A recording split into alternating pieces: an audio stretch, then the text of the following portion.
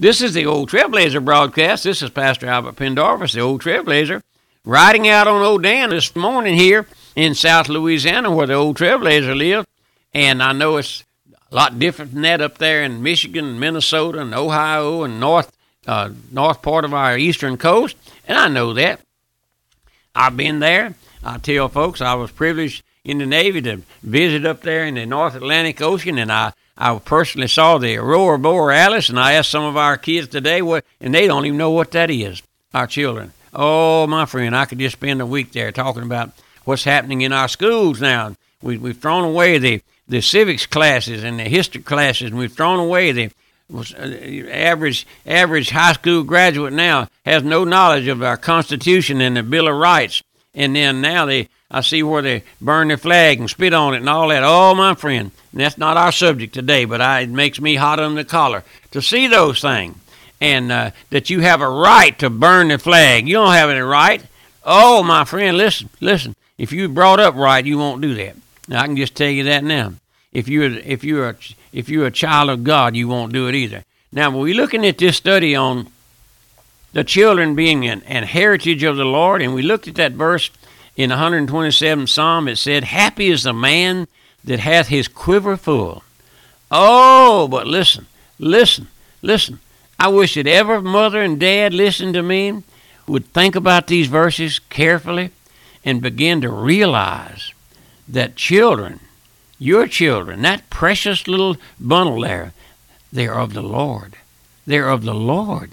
And I just don't understand why that any woman would ever begrudge having children. Back there in the early days, in the days of Christ, every Hebrew woman, every Jewish woman wanted to have a child because it might be the Messiah. Now, we know that's all gone and done, but listen, there's something about motherhood, and there's something about babyhood. I know my wife and I have 3 grown children now, but I remember when they were born. Oh, we were poor. I was just barely making a living, scratching a living out of the earth, a little old job I had. And I tell some of these young people, they don't believe a lot I say, but I used to pray that my children would be born at night so I wouldn't miss a day's work. Back then, we had no insurance that paid for everything and all that, and if I didn't work, I didn't get paid. But I asked the Lord to let my children be born at night, and they were. All 3 of them were born at night, healthy and ready to go. But my friend, I can remember those days. One of the things I remember, they wouldn't let children in the hospital. Now they let them in the room where the woman's having the baby. That's so terrible. But I remember getting mine and bringing them home, and they smelled so good wrapped up in those little old warm clothes, and they smelled so good. They got a good bath and had that sweet smelling powder on, and they smelled so good. They always do. But my friend, it's a pleasure. It's a privilege to have children in the home. It's not a burden, but the Lord says, "Blessed is the man that hath his quiver full of them." And I believe it means here that to have a big family. Now, I don't recommend having a big family in these days. You know why? Because they have a precious soul. And with the times that we're living in today, I'm afraid many of them are born without a chance of being saved. The gospel has been watered down. Our pastors have thrown over the old-time religion that we used to have many years ago. But listen, they are a heritage of the Lord. If we realize that great fact, then we as fathers and mothers would begin to feel the responsibility of our children more keenly and accept it with a greater responsibility. Did you know when yours is born into this world, they're your responsibility? I told my folks here the other day, I told my congregation, that child that you bring into this world is your responsibility. If he goes out into eternity lost, that's your responsibility, because it's your responsibility to train him up in the way he should go. And I'm going to talk about that in a moment. We have a little book here by Brother J.C. Ryle. It's a tract, I call it. It's the duties of parents, and I'm going to talk about it a little later on. But right now, I was looking at one of the verses that he uses. Train up a child in the way he should go, and when he is old, he will not depart from it. Oh, my friend, did you realize what he said? He would not grow away from it when he gets old. Now, you may think that's all foolishness. I heard this story one of the pastors told years ago, that back there in the hill country somewhere in Virginia, West Virginia, the old man died, and he had left 2 sons. He and his wife had brought them up in the proper way and had an old cabin where they lived back there in the hills. And after later on, those 2 boys come together and they said, we just need to tear down the old cabin and make way for some new things that they were going to do and clear up the land. So they began to tear down the old cabin. And they tore the roof off and they tore the walls down and started on the floor. And they got right over by the old chimney, the old fireplace, where those boards were there, where the fire had popped out on them and left black marks on them. And also, one of them told the other and said, "Now, Jim, you go ahead and tear those boards up while I go." He said, No, Joe. He said, "You come on, you're going to tear them up."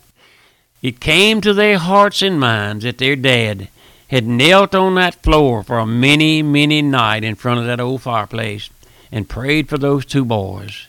And they had gone out from home, left home, went the ways of the world after many years. And when they came back home, just the recognition of those old planks there in front of that old fireplace. We had one when I was a kid, just like that. Every now and then a coal of fire would pop out there on the floor. Once in a while it'd set the little old rug on fire. We'd have to stomp it out. But those 2 boys could not bring themselves to tear up those boards where their old dad had knelt and prayed, asking the Lord to deliver those 2 boys. And the story goes on to tell that they came to know the Lord because of that impressions that had been made upon their lives. And that's why I tell you folks, have done in the last 3, 4, 5, 6 weeks in these studies, don't neglect your family. Don't neglect bringing. You have small children, start now. Don't wait till they get 15 years old. You can't do that. If you do that, it's just like a wild horse's coat. When we have a pony out there in the country, soon as they had little ones, we begin to pet it and play with it and work with it. Same way with the yearling calves around the barn. We could walk up to them out there in the pasture and lead them anywhere we want because we had started when they were young, when they were small. Same way with your children. You let them grow up to be 14, 15 years old. They've been out and smoking and maybe drinking a little dope, taking a little dope and running around with the bad company. You can't get them to come in the house while you read God's Word. You start on them when they're little, 3 or 4 or 5 years old. And let them hear you read the Bible. Let them hear you pray. Let them see the tears run down your old raggedy cheeks, Daddy. They won't never get away from it. Like these 2 young men, they did. They just couldn't tear up them boards. But it made them think. It made them remember their old dad. Oh, my friend, we'll talk about that later. But we're looking at children being an heritage. They are they're our inheritance. It's the greatest joy and blessing of the home is for the Lord to entrust into that home a baby. Make us fathers and mothers stewards of that child, to raise it, to train it, to teach it, and to point that child to the heavens, to the Lord Jesus Christ as Savior and Lord. If we did that, my friend, if we did that as a rule today, we wouldn't have any juvenile problems. No, I can remember when I was a child coming up, we didn't have any juvenile crime. No, the worst thing that boys ever did back those days was get a watermelon out of the neighbor's patch, and all he'd had to done was go ask the old man for it, and they'd give it to him. But it was more fun sneaking it in there and getting it and taking it back on the creek somewhere and eating it. Well, that was fun, but it didn't hurt anybody. Oh, my friend, we didn't have any. We left our house open. We never had a latch on the front door. You believe that? We lived in an old country house. We didn't even have a latch on the front door, just a little old drop latch that you dropped into a hole at night. But anything could have jerked the door open. We slept there in complete comfort, never dreaming that anyone would harm us or the kids. We played in the woods and out from home. We had stick horses and all those imaginary things. And we never worried about a pedophile. We never worried about, my friend, listen. God's word says that children are an heritage. I know that my mother and dad were cautious about us, and I know that. But I'll just tell you this other little incident before we run out of time. Us children back then, we always had company, especially on Sunday, and my mother always cooked a big meal on Sunday, and had the folks over to eat, cousins and nephews, and we'd always, when the dinner table was set, 4 or 5 of us children, boys and girls, we went out on the front porch and went out under an oak tree and played till they called us to come eat. Till the grown folks called us to come eat. I never thought we were being abused, but now I see these mothers, when the table is set, they dish off the best piece of meat to their children, let the children sit at the table and raise havoc if they don't get everything they want. But my friend, there's another thing that we do, is to raise our children to respect their elders. That's bringing them up, my friend, bringing them up. And to respect, we wouldn't have even thought, we never crossed our mind to go sit down at that table till our mother called us or our dad called us. You boys and girls, come on in the house now. Put your playing up and come on eat. All the grown folks have already eaten and gone sit on the front porch. No, but now they got to get the best piece of chicken. I've seen people dish out the best piece of chicken for their little one over there that probably wasn't even big enough to eat chicken. But my friend, it's just part of growing up that we have lost. We've lost all of that, my friend.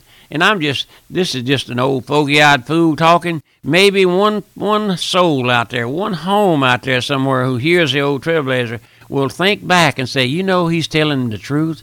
That's what we're doing. We're letting our kids control everything, and they do what they want to do. They wear what they want to wear, and they raise hell in the store if they don't have everything they want. Little old bitty fellas, 3 and 4 years old, squalling, cutting up, wanting things off the shelf, and mama don't know what to do with them.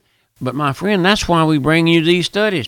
The children, it's not the children's fault. It's your fault, Daddy. It's your fault, Mama, if you let them have their way. And I'm not talking about being cruel to them. I'm talking about there's a little rod of correction over there somewhere. The Bible says, spare the rod and spoil the child.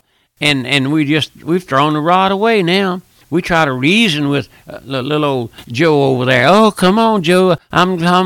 You may be offended, but Papa's going to help you. No, sir. No, sir. You got to be true. You got to be sturdy and strong with those children, just like you are in any other thing, my friend. And then when they come up, they won't get away from it. But the old Trailblazer running out of time. You enjoy these messages. Would you help me with the broadcast just a little bit, if you could? And then write me and tell me if you're appreciating these messages. I'm getting letters from folks, and then I have folks call me on the phone telling me of the problems that they're having in their home. Maybe they have a unruly and a cruel dad that's ugly to their parents and those things. But my friend, the old Trailblazer is going to be true to your soul if it takes the hide off. That's what my dad used to say, and oftentimes he'd take the hide off with a razor strap. And that's what we got now. The ACLU would be on you in a minute, wouldn't it? But remember my mailing address, the old Trailblazer, Post Office Box 1810, Walker, Louisiana, 70785.